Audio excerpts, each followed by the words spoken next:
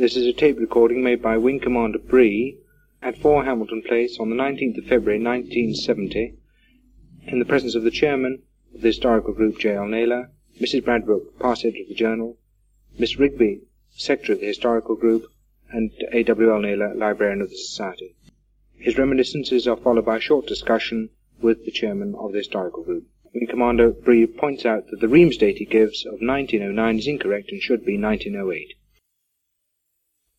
My name is Reggie Bree. I was born on November the 27th, 1895.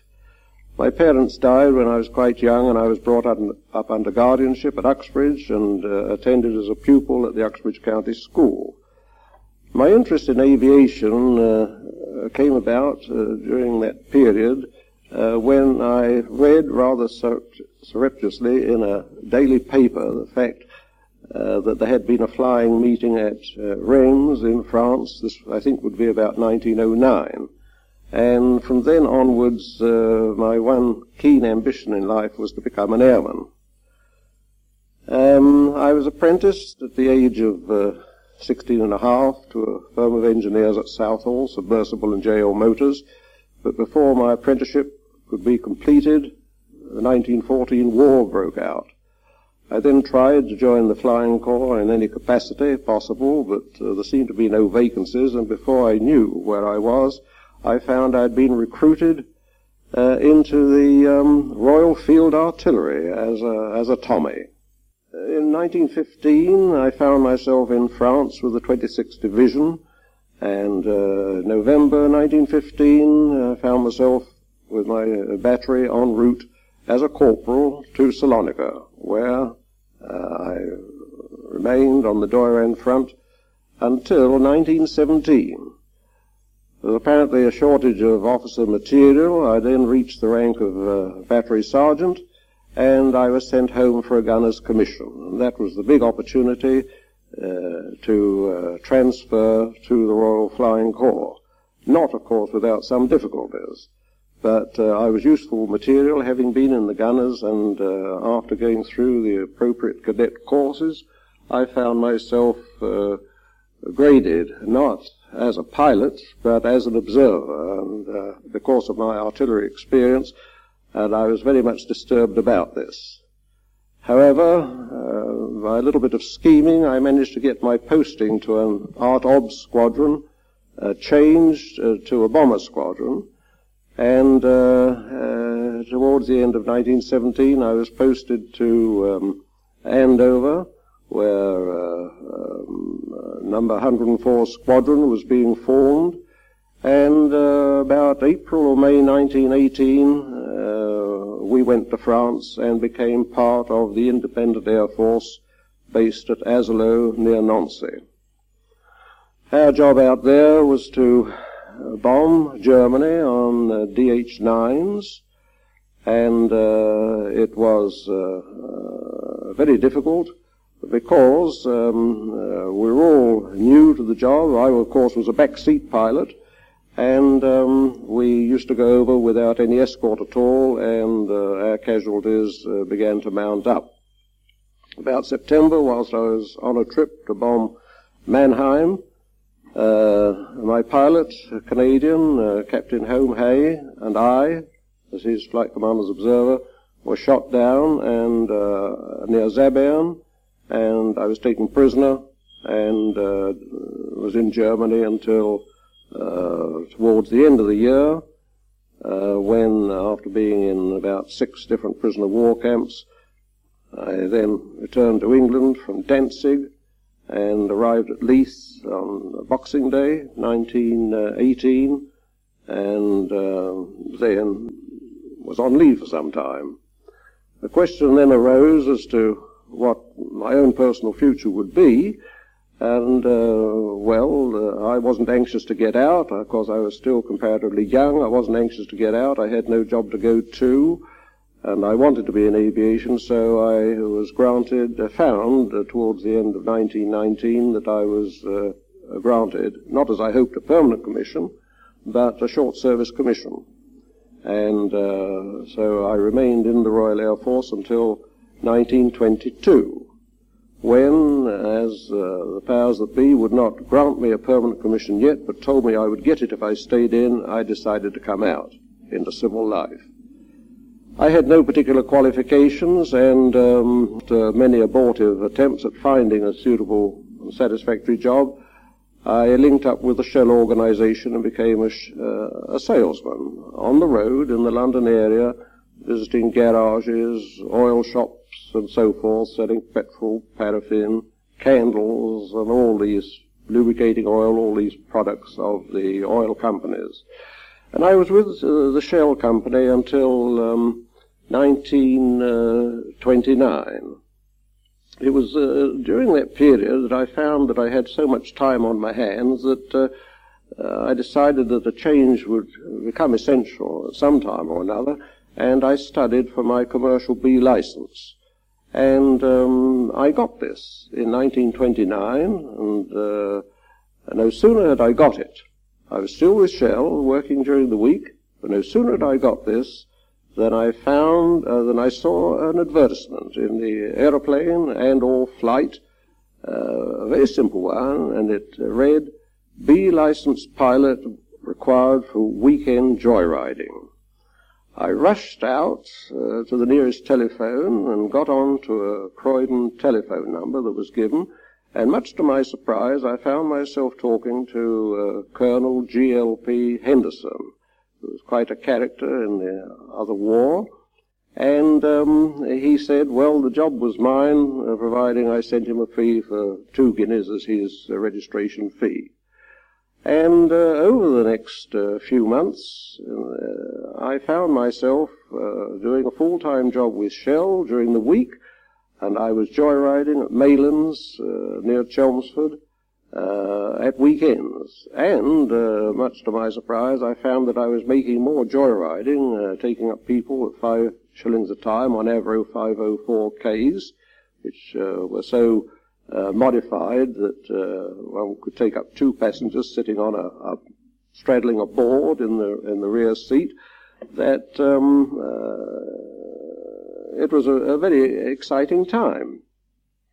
It was, however, it was around this time when I was also doing my reserve flying training with de Havilland's at Stag Lane.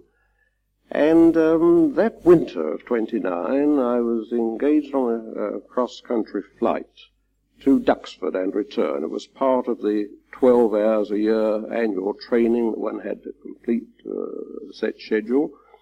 And on the return journey, late in the afternoon, I ran into the sort of conditions that none of us ever wanted to get into. Low cloud, rain, poor visibility.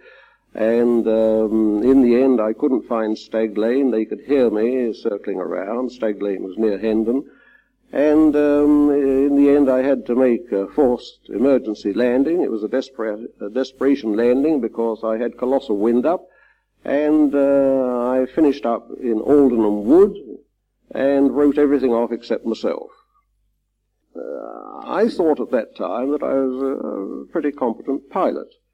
But quite obviously, human error failed at a critical moment, and the more I thought about it, particularly as then I lost my B license because the medical people at the Air Ministry insisted on a medical examination, and 3 weeks later they found I had delayed concussion. It was at that period that I had food for thought, and although it was obviously an error of judgment on the part of the pilot, I felt that could I but have flown and landed slowly, that I would not nearly have killed myself.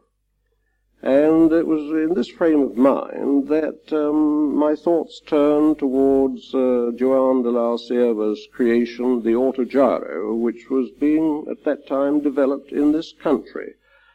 I had already seen one a year or two before, and like most people with a fixed-wing complex, because I was basically an airplane pilot, I had been rather amused at the difficulties in takeoff, taxiing, a long, prolonged taxiing period, and so forth, and just sort of thrown it out of my mind. But now I was really faced with quite a different proposition, and I hadn't seen one land before. I had heard that it could land without a run, or with a very short run.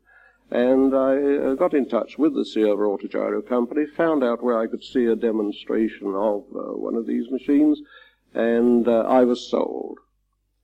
And through the kindness of the Sierva Company, I was later allowed to fly it solo. And towards the end of 1930, I'd got in about an hour solo, and I was waiting at Heston on one occasion to have some refresher duel from Rawson, who was then the chief test pilot. And he went up on a preliminary flight with a passenger, and in the course of that hit a tree, wrecked the machine, broke his leg. And I, being at Heston, went along to where the crash was nearby, and got in touch with Blake, the secretary of the Sierva Autogyro Company, and told him what had happened. He asked me to wait there. He then got in touch with Jimmy Weir. This was a Saturday afternoon. I recall it well because later on they both arrived by taxi. And from that generated what was to become my future life in aviation, in rotary wings, because the next month, in December, they had an important demonstration booked for France. And except for Sierva himself, who was really rather too busy to do that sort of thing then, they were without a pilot. And I was asked if I would join them on a purely short-term engagement of 3 months to undertake this assignment. Of course, I had a wife and a young family, a son and a daughter in those days, but I made the decision and found myself towards the end of December in France. I had many adventures getting there, but I gave the demonstration there. I also had many adventures coming back because the early autogyros were not particularly easy to handle on the ground. The blades were very susceptible to wind effect. The bracing cables that held the blades up on the ground, the stranded cables used to fray, and unless one almost had second sight, they'd fray at the wrong moment and let the blade droop down onto the tail and all this sort of thing. But from this developed my period of 3 months came up, and it was then that I'd managed to put up a reasonably good job with the Sierva Company, and they became interested in what was known as the Daily Mail Air Tour of Great Britain. It was the first aerial circus that ever was formed in this country under C.D. Barnard, and with the Daily Mail's sponsorship. And about April 1930, I found myself loaned to the Daily Mail with an autogyro to take part in the Daily Mail Air Tour. That tour lasted 6 months. We covered or visited 150 different towns in the country. I got in 400 hours of flying, and my job had by then been made a permanent one with the Sierva Autogyro Company. Rawson was still the chief pilot. Sierva, of course, was the chief test pilot, and I became the demonstration pilot. As a result of that tour and the experience that had been gained, and the good impression that the autogyro had created in the minds of the beholders, it was decided to create a service depot and school at Hanworth. Heston had, up to that stage, after leaving Hamble in 1930, Heston had been the main base for demonstration and sales activities, but it was decided to create a service depot at Hanworth, and I was appointed manager and chief pilot, and it was from that stage where the sales of autogyros commenced to take place. Those days, of course, it was a C-19 Mark IV two-seater with a 105 horsepower Genet engine. No mechanical starter to the rotor system, which was therefore a little bit difficult to start under conditions of no wind, was also difficult to handle if there was a wind, because the blade loading was very light, and there was difficulty in keeping control of blades on the ground. But over this period, the techniques were developed which made the job easier. But however, the thing was, of course, to have a clutch installed so that the initial drive to the rotor system could be done mechanically. And this occurred in the C-19 Mark IV in 1932. We sold a few, I would say probably about 12 to 18 C-19s Mark III, I should say, is an error. But the C-19 Mark IV was a considerably cleaned-up machine. It had a normal aircraft tail surface, elevator and rudder. It had stub wings and aileron, but the great feature was that it had a mechanical starter and a clutch to get the rotor buzzing up beforehand, and that considerably reduced the time before takeoff. An extremely pleasant machine to fly, and these machines were sold in quite fair numbers for those days. However, I can recall that one of our earliest pupils was aged 68, one J.A. McMullen. In the meantime, I'd got Alan Marsh, encouraged him to come and join us, and he became my assistant. And it was at that stage where we decided to create a school to ensure that all pilots, no matter how experienced they were or inexperienced, could have the proper basic instruction. Because we found that even the most experienced professional pilots or service pilots felt they knew all there was to know about slow-speed flying, whereas, of course, they didn't, and they tended to handle the machine as they'd seen it demonstrated, and, of course, the inevitable slip-ups occurred. So the purpose of the school was really to establish a proper training curriculum and to encourage pilots, whoever wanted to, or amateurs, to come and fly with us.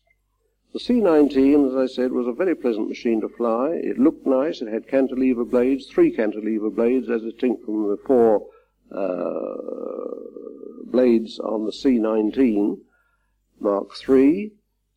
And so the school became established, and we had pupils begin to come to us, old and young, from all parts of the world.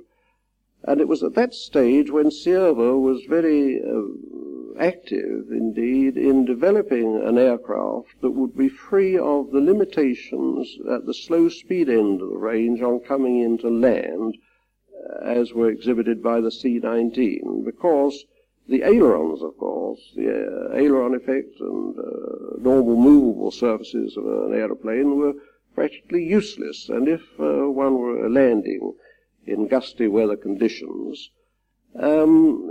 it was not unusual to drop a wing when one was perhaps about 10 feet up, and unless one knew of this characteristic, prepared for it, the use of the aileron could not get the wing back, and so the aircraft unfortunately would land on a wing and roll over, and the rotor system would be extensively damaged. And Cierva's idea was to eliminate all these normal fixed-wing surfaces and to incorporate control, whole of the control, in the rotor system. And so this was the basis of the C-30 autogyro. It was known as the wingless autogyro because it had no wings. It just had a rotor system mounted on a universal joint which the pilot could tilt in any direction, and according to the direction of the tilt that exercised adequate control. Because of it being known of these experimental and later full development activities, of course, this retarded the sales of the C-19.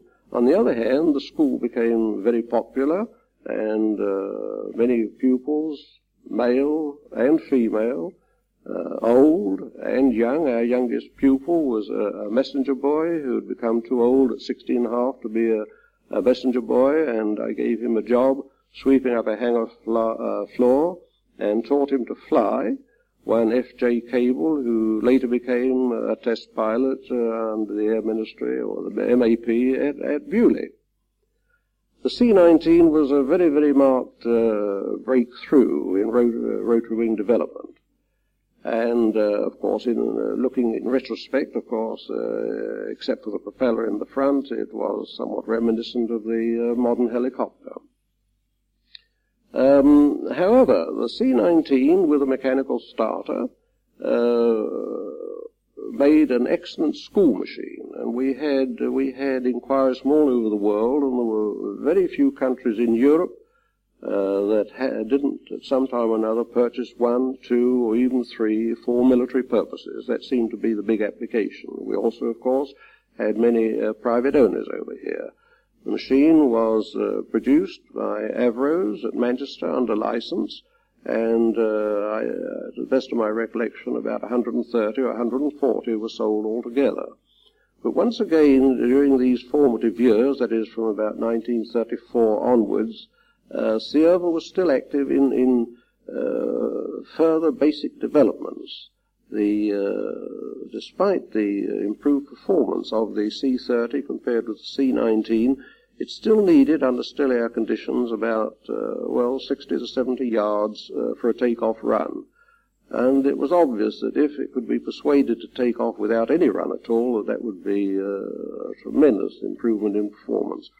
And it was from this idea that Sierva developed the concept of the jump takeoff autogyro. That is, an autogyro which could take off without a run as well as land without a run. Unfortunately, the technical difficulties associated with this in translating theory and then experiment into practice were much greater than had hitherto been imagined. And with the development of the improved type of rotor system, we also ran into that phenomena that was to rear its ugly head in later years, both here and in America, of ground resonance. And it wasn't until Sierva was killed in an airplane accident at Croydon in 1936, and his loss certainly threw this particular development back considerably. James Bennett, who had been his assistant, then became the technical director of the Sierva Autogyro Company. And although we had our own team that had been created over the years of engineers, technicians, and so forth, we were a very small setup, really. It wasn't until about 1938 that jump takeoff emerged in a fully developed form, and this was, towards the end of 1938, known as the C-40. And here we had a machine that, to all external purposes, was very much like the C-30, but it had this ability, through overspeeding the rotor, to store up energy, kinetic energy, above, about 50% above the normal takeoff rotor revolutions, and one was able to catapult oneself into the air to a distance of 10, 20 feet, according to the wind. Even in no-wind conditions, one could take off and stay off by the development of a special technique. And this was a tremendous leap forward. It was in 1939 the Air Ministry had ordered 5 of these for naval use. And in 1939 we trained 2 Navy pilots and delivered 2 of these machines. The further 3 were to come along because the Navy had at last, after many years of hesitancy and delay and that sort of thing, begun to believe that perhaps there was a future in rotary wings for anti-submarine duties with the fleet. I haven't mentioned, but in 1935 I made, at the invitation of the Italian government, I made the world's first landings and takeoffs ever on a cruiser off La Spezia in the Mediterranean, and this was done with the Fiume stationary in the harbour, and also out in the Mediterranean at speeds from 12 up to 24 knots. It was quite an experience because the C-30 was not really adapted to that sort of work. The precautions taken for the protection of the pilot were none other than a couple of speedboats on either side of the cruiser, divers and doctors on board, but fortunately we didn't go in the drink. However, following that 1935 experience, this is in connection with the Navy interest, I was asked when I came back to this country during 35 if I would repeat these experiments over here. I declined to do it unless there was some guarantee of an order, because really it was rather a dangerous undertaking, and I didn't think it ought to be done without an order. The Italian government, in any case, had given us an order, and I didn't see why our own Admiralty should not give an order if they were satisfied with the demonstration. It didn't come about that way, but they decided to buy a C-30, and so that they could conduct their own experiments. And towards the end of that year, it came to my knowledge that they were having some difficulties, and I was shown a report from the station, the naval station where this C-30 was housed, that the pilot had been very critical of the handling of the C-30 and had come to the conclusion that it would be most hazardous to even land one of these aircraft on a carrier. I was shown this report, and my retort was very short and is really unprintable. And the next thing I knew was that I was asked if I would do this experiment for the Admiralty, and I said yes, it was their machine, and I would do it. In fact, they insisted that I did it with their machine and not with one of our own civil machines. Although there was no basic difference between the two, I think they felt that they had got something that was unmanageable. And so I went along and picked up the machine and had it serviced, and before very long I made the first landings ever on a British carrier. That was the Furious in the Channel. And it was, of course, very simple. I mean, an aircraft carrier was like an airfield for an autogyro. And it was this, I think, that finally stimulated interest in the place in the order for the C-40s. Well, before the 5 C-40s could be delivered to the Admiralty, war broke out in September 1939, and the future then of rotary wings in this country was very much at stake, because the whole war effort naturally had to go into something that was more commonly acceptable, particularly as far as aircraft were concerned. The Cierva Company carried on for the next 2 or 3 months, and then we were approached by MAP, or the Air Ministry combined, to see whether we could undertake some experiments connected with radar calibration around the coast. And it involved undertaking work that hitherto, for certain types of calibration of the main 6 or 7 main stations around the coast, had hitherto been done by balloon. And this was found to be very cumbersome, time-wasting, and far from accurate. And so I found myself, in the winter of 1939, I was still with the Cierva Autogyro Company, but I was employed under special contract for a few months to link up with Fighter Command, and carrying a scientist about with me, I visited the different stations around the coast, starting with the main station at Ventnor in the Isle of Wight, and I proceeded around the Thames estuary, up the northeast coast, up to Scotland, and then finally up to Hatston in the Orkneys, and I calibrated these 6 stations, and it became apparent that for this particular type of low-level calibration, that the autogyro could really do this job of work.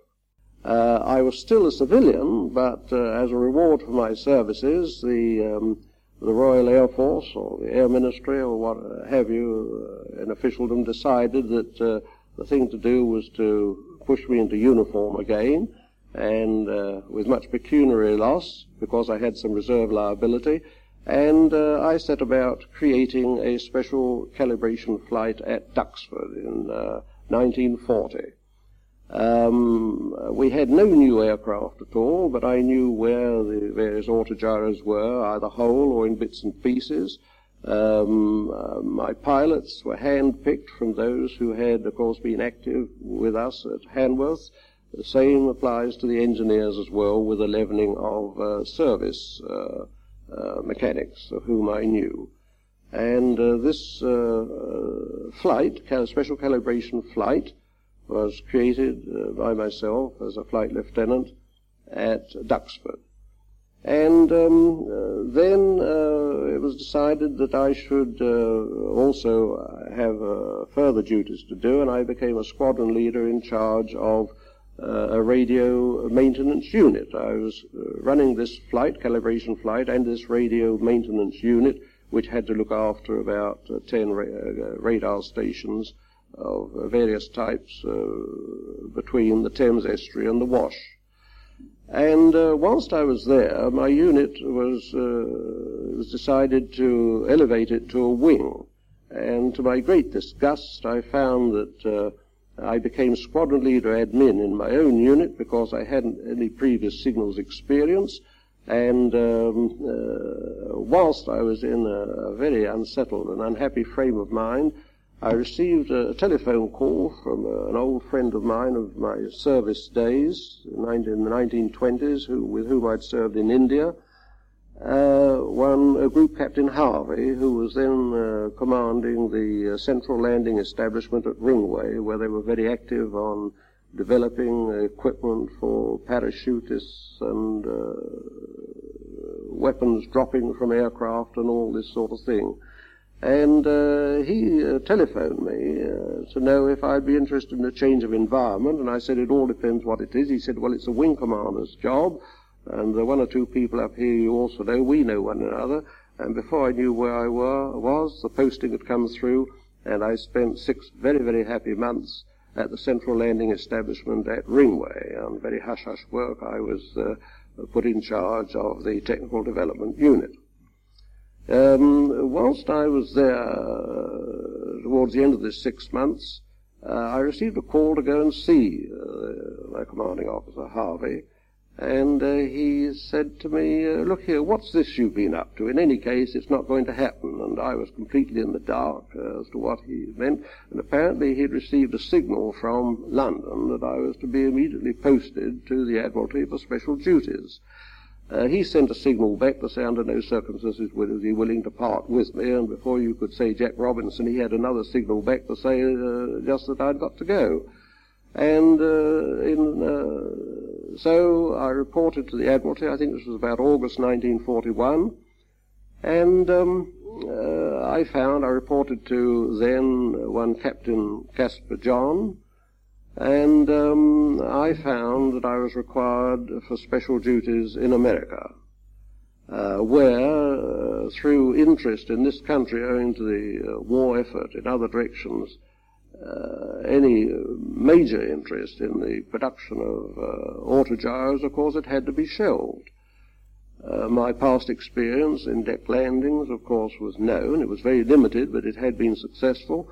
And I was sent to America to try and stimulate American interest under Eastland in producing autogyros that could be used for anti-submarine duties, because any method that seemed to have the slightest possibilities in those days, it was essential it should be tried out, because the submarine menace was very real.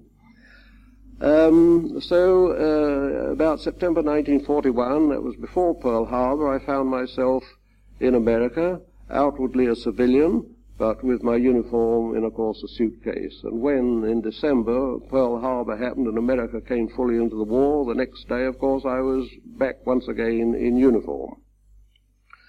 I was then, whilst in America, of course, I had been in close touch with our American licensees, the Pitcairn Autogyro Company and the Kellett Company. They were licensees of the Sea Over Autogyro Company. And, of course, I was with people that I knew and very much admired and liked. And I had instructions. I was given an absolutely free hand, except that the United States Navy were bitterly opposed to any work at all to do with rotary wings. This was a political matter. And I was handed over by our own Admiralty a merchant vessel, which I was told to design and have equipped in Baltimore a flat deck on the stern. There was a merchant ship called the Empire Mersey. I was allocated at Philadelphia a Pitcairn PA-39 jump takeoff autogyro, somewhat similar to the C-40, which we've been developing in this country. And in May 1941, I made the world's first deck landings on a merchant vessel in Chesapeake Bay, making several landings and takeoffs. The Admiralty were naturally interested in this success, but they were in a difficult position because if they showed any too much enthusiasm for this new means of deck landing, then they were in trouble with their opposite numbers in America, the American Navy, who, as I said earlier, wouldn't have anything to do with rotary wings. But in the meantime, I had become aware of Igor Sikorsky's activity and had seen the VS-300. And I was very, very, very much impressed by its ability to hover. This deck landing business where one couldn't land without a run, although one could take off without a run with an autogyro, this inability to hover and to move at the same speed as the deck, or even to go in reverse, was such a terrific development that I was sold. And when I was told to take an autogyro down to the Caribbean, because the American ships were being sunk rather wholesale on that part of the American eastern seaboard by German submarines, and when I was told to take an autogyro down to the Caribbean and come up as an escort, I flatly refused to do it, and pointed out that it would be impossible in any case to train other pilots to do this sort of thing. And the great thing now was to concentrate on this helicopter development. In the meantime, I had made a very good friend at Wright Field. The helicopter development in America had the backing of the Army Air Forces. And I had a very good friend at Wright Field, Lieutenant Colonel Frank Gregory. And we both spoke a common language, and we both were determined to try and get this helicopter development across.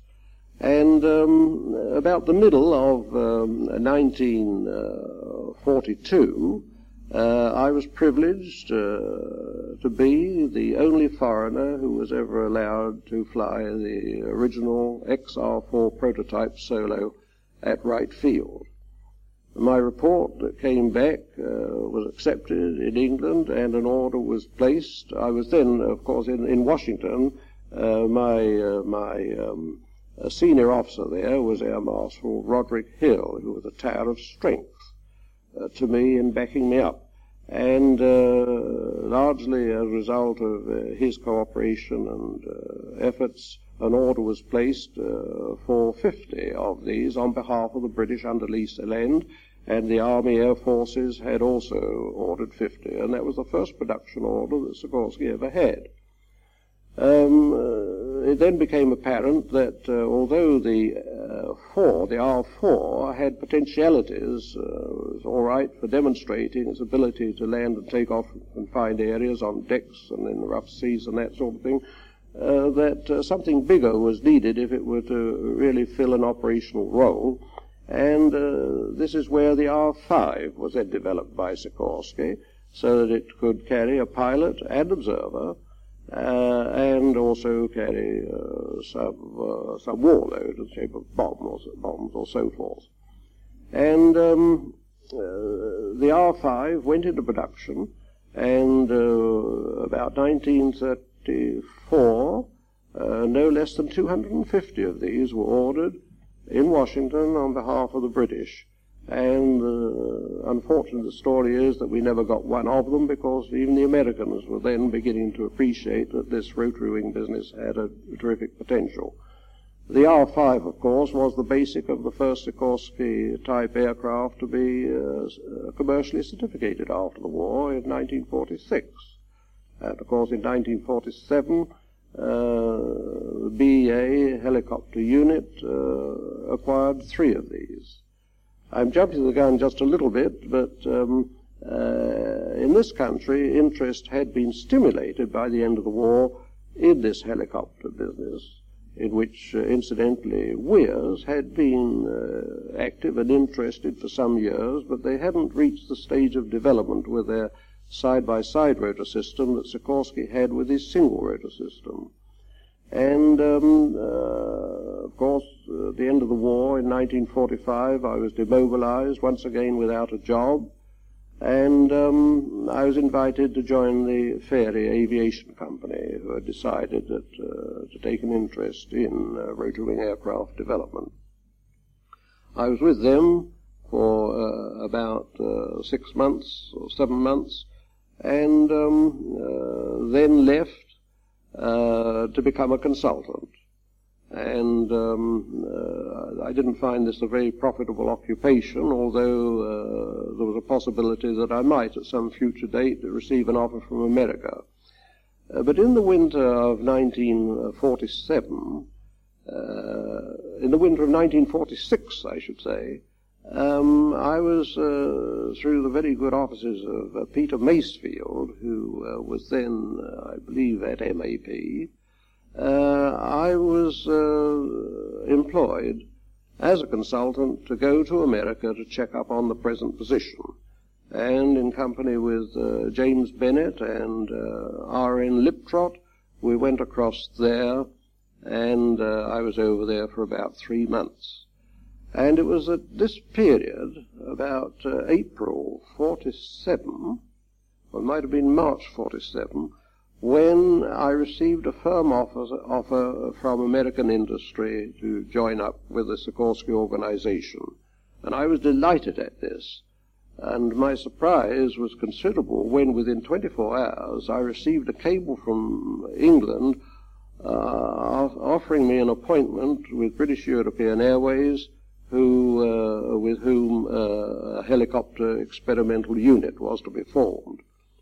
I was in a bit of a predicament because I knew the American setup very well indeed. I liked the Americans. I had many friends there, and I'd always felt that if I had an offer from there, I would accept it. But blood was stronger than water. My son was then a junior officer, regular in the Royal Air Force, and my daughter, younger daughter, was beginning to get rather more mature.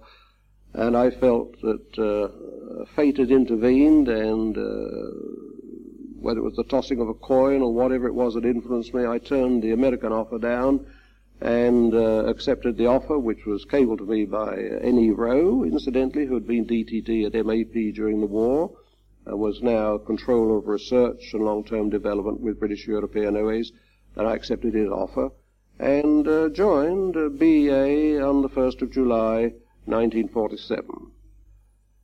For the next 10 years, I was in command of the BEA helicopter experimental unit, during which we made the world's first night mail activity in East Anglia. We started many experimental passenger services, Liverpool to Cardiff, Birmingham to London, Southampton to London, and so forth, delving really into the commercial prospects of helicopter transportation. My hopes, of course, were not fulfilled in the way one would have thought. I had hoped that during that decade that we would have seen commercial helicopter transports more fully developed, but of course these things take time and patience and faith and so forth. And then, having reached an age where normal retirement became effective with BEA, I had to leave them in 1957. And it was thanks to Sir Eric Mensforth that I was invited to join the Westland organization at Yeovil.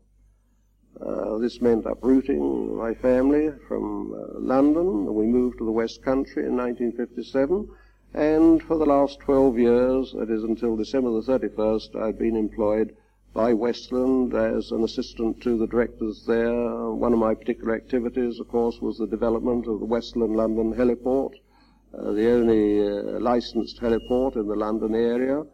and of course giving advice and assistance and encouragement to the local authorities to reserve suitable sites for the future helicopter operations, which have always appeared to me and still appear to me to be inevitable as a short range means of passenger transportation. Can we stop there? You remember Lee Temple? Yeah. He was one of the early ones. He came to give a demonstration near Uxbridge, and he forced landed. The weather was so rough, he forced landed in Hillingdon Park. Oh, and it was about 2 miles from where I lived, and I ran like hell as fast as my legs would carry me. And I recall to this day, you know, this sort of open framework Blériot there, uncowled engine, and this prop with a peculiar blade on it, and the smell of castor oil. And there was he, you know, with a cap on backwards and goggles somewhere up here, looked absolutely exhausted, you know, even after about half an hour of having been down. Yes. The great days, those. And I remember when Pickles crashed at Hendon, you know, with Mrs. Stocks. I was there. I couldn't afford to buy a ticket to go in. I cycled over from Uxbridge, and I was looking over the fence that was around it. Yes, and I saw them side slip in. They were taken to the local hospital, you know, Pickles and stuff. And of course, Gustav Hamill and all those people. I didn't know. I only knew of them, you see. Yes. I mean, I knew very junior fry. I was at college at that, and I didn't come into the scientific science until 13. No. I was with there still on the early stability work. Oh, yes. It helped me fixed with me. Yes, oh, definitely. Well, I never got in. I can't recall ever having got inside Hendon until I took part in a couple of RAF displays, incidentally, with the Autogyro. That was the only time when I ever got in, you know, in those early days of One Hope. And funny enough, Northolt was fairly near us, and I used to see some flying over there. You know, there was a squadron, I think, created there about 1913 or so. Yes. And the very first flight I ever had was at Northolt, because a friend of mine, a school friend of mine, had become an instructor there. And I was taken up by one of his friends in a 504, thrown about the sky, and when I came down, I thought, oh no, not this for me. You know, it almost put me off. Oh yes. My daughter's just the same. She's been up flying, and she was going to get some training and go on with it. But she got so shaken up one of the days she was up, she'd gone off it again, but I think she'll go back. Yes. Well, funny enough about this joyriding business at Maylands, you know, there I had quite an adventure. You weren't a pilot, were you? No. I was, you see, I went solo on an Avro 504 with a mono Supap engine, and that only had one lever, you know, one throttle lever, and you blipped on top of the joystick, you know, blip, blip. But when I took on this joyriding job, these people had an Avro with a Lerone engine in it. Now, the Lerone engine had 2 levers. Yes.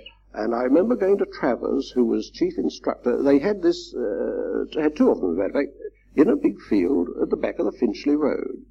And I was to move those from there to Maylands, where we were going to joyride. And I remember having a chat with Travers, who was the chief instructor of the London Flying Club. Travers said, what's the difference between flying a mono Avro and a Lerone Avro? And he said to me, well, he said, there's no difference at all. He said, the mono, you know, had a single lever, throttle, you know, control, and the Lerone has 2. And he said, you ride a motorbike, don't you? I said, yes, I have done. He said, well, you know how you twiddle them, don't you? You know, to get the right mixture. Oh, I said, nothing more than that in it. No, he said, same fuel system and everything else, you see. And so I went to this field, and there was a mechanic there, and my sponsors, and started this thing up. And one of these people decided he'd fly across to Maylands with me. And so, having run up on the ground, chocks away, you know, and started off, and something wasn't going quite well, and I decided that, you know, just as I was about to take off, that I wouldn't. So I came back and got up again, we put the chocks on, and I ran the engine up. My passenger decided that he didn't want to go with me after making a false start, you see.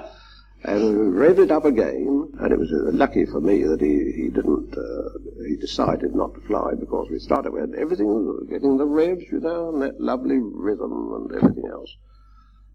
I took off, and I remember just after takeoff there was the Finchley Road, buses and things going along, traffic along there, and I was vaguely aware that as I was climbing that there was a sort of feeling of a clutching hand about. And I slowly turned and was facing 180 degrees round, I suppose at about, couldn't be more than about 400 feet or so, and everything went silent. I choked the engine like hell. They could see clouds of black smoke coming up behind us. They couldn't say a word to me. I was totally oblivious and unconscious. And you know, I got this Avro down in so small a field that it had to be dismantled to get it out, and I got it down without damaging anything. They wanted to sack me there. I heard after the initial thing was to sack me there and then on the spot. They thought, well, if he can get it down anyway, there must be something to it. And so it was then taken over to Maylands, you know, and I did my practicing at Maylands.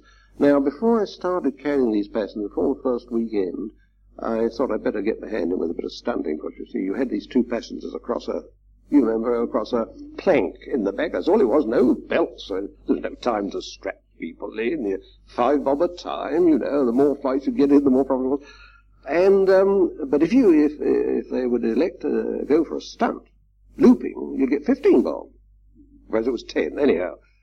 10 bob, I think, 10 bob a time, twice as much, and all you had to do was to go up to about 900 and loop them, and I thought I'd get some practice in. And you know, where Maylands is, it's along near the South End Road, where what is known as Gallows Corner. There's a pub there, or there was a pub there. And I thought, well, I better get my hand in with stunting once again. And you know, on my first loop, I didn't have enough speed. I was solo, you see. And you know how one sat between all these cross-bracing wires in front, and you had a lap-strap belt round, you know. And I hadn't got enough speed, and I hung on top. And I just had to let everything go. I mean, I slipped down onto my belt here. I caught the struts on either side like this, you see, and there was I upside down, and it just had to, you know, come out. And you know, that so shook me, the thought that if I'd had a passenger with me that'd have dropped out, that I would never loop, but I'd spin, you know, and I'd take them up to 1,000 feet, and I'd get in about 2 to 2.5 turns of a spin, and it used to fill the people behind, you know, especially the ladies, you know, you hear the shrieks from behind as one, you know, held her up like this and then stalled her and came up and whipped round, you know, but it wasn't a vicious whip with the Avros, you know. Yes. Funny days. Yes, I was making more in a weekend than I was in my regular job with Shell. The joyriding. Well, but of course the engines weren't very reliable in those days, and looking at my logbook the other day, you know, I found on some occasions, you see, on a Saturday or Sunday, I take up perhaps as many as 90 passengers, and then another one, perhaps only 10 or 15, because of engine trouble, you know, the blessed, what was it they used to, the tappet rollers used to go so badly. Well, these engines only had a life of about 50 to 100 hours, didn't they, you know?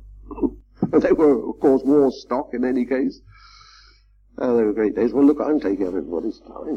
The press never lost an opportunity, did they, of deriding us and that sort of thing. And I was going off the deep end on one occasion at Hanworth, and Jimmy Ware happened to be nearby and overheard what I said. And a little later, he called me on the side, and he said, Reggie, he said, you laid into that press chap, well, a bit just now. He said, after all, they've got to write something in any case, even if it's inaccurate. He said, one has to let it go, take the good with the bad. He said, but look, just remember this. With any worthwhile form of research and development, it's the first 20 years of the worst. And how right he was, you know. He might have said 30. But, you know, that philosophy, you see, because he, as you know, was a very active pilot himself, aeroplanes and rotary wings too. You know how the interest first started in this country, not in Germany? Well, Wimpress What? Wimpress, wasn't But it? I started it really because Did you I saw really? the extract in the press from Spain. Yes. That this thing had I flown. Yeah. copied it and sent it round the Air Research Council with us. Oh, yes, yes, yes. At the meeting, Geoffrey Taylor was there. Geoffrey Taylor said, "Good God, how does this work? Yes, Let's find out." yes. The first signs of success. See about that. Yes. Just after the first flight in Spain. And then Wimpress then sent an invitation to Sierra to demonstrate it. Yes, Was on it? the Yes. stimulus of the Air Research Yeah, oh, absolutely. Whether because I, as secretary, picked up something That's right. I couldn't understand. Yes. Well, isn't that well, there you are. Isn't that marvelous? Yes, exactly. That's marvellous. Well, it's Yes. all his accidents. Yes, Wimpress was really the medium. I mean, he was the official side. Tremendous amount of stimulus from the aeronautics Yeah, sector. yes, exactly. Yes, yes. You see Sir Geoffrey Taylor, of all people, saying, "Well, I don't know, but let's find out." Yes. This tape recording was made by Wing Commander Bree on the 19th of February 1970, just after he retired. It was recorded in the council room of the Royal Aeronautical Society at 4 Hamilton Place, in the presence of the chairman of the historical group, J.L. Naylor, Mrs. Bradbrook, past editor of the journal, Miss Rigby, secretary of the historical group, and A.W.L. Naylor, librarian of the society. Wing Commander Bree has asked us to point out that the Reims date he gave, 1909, is incorrect. It should be 1908.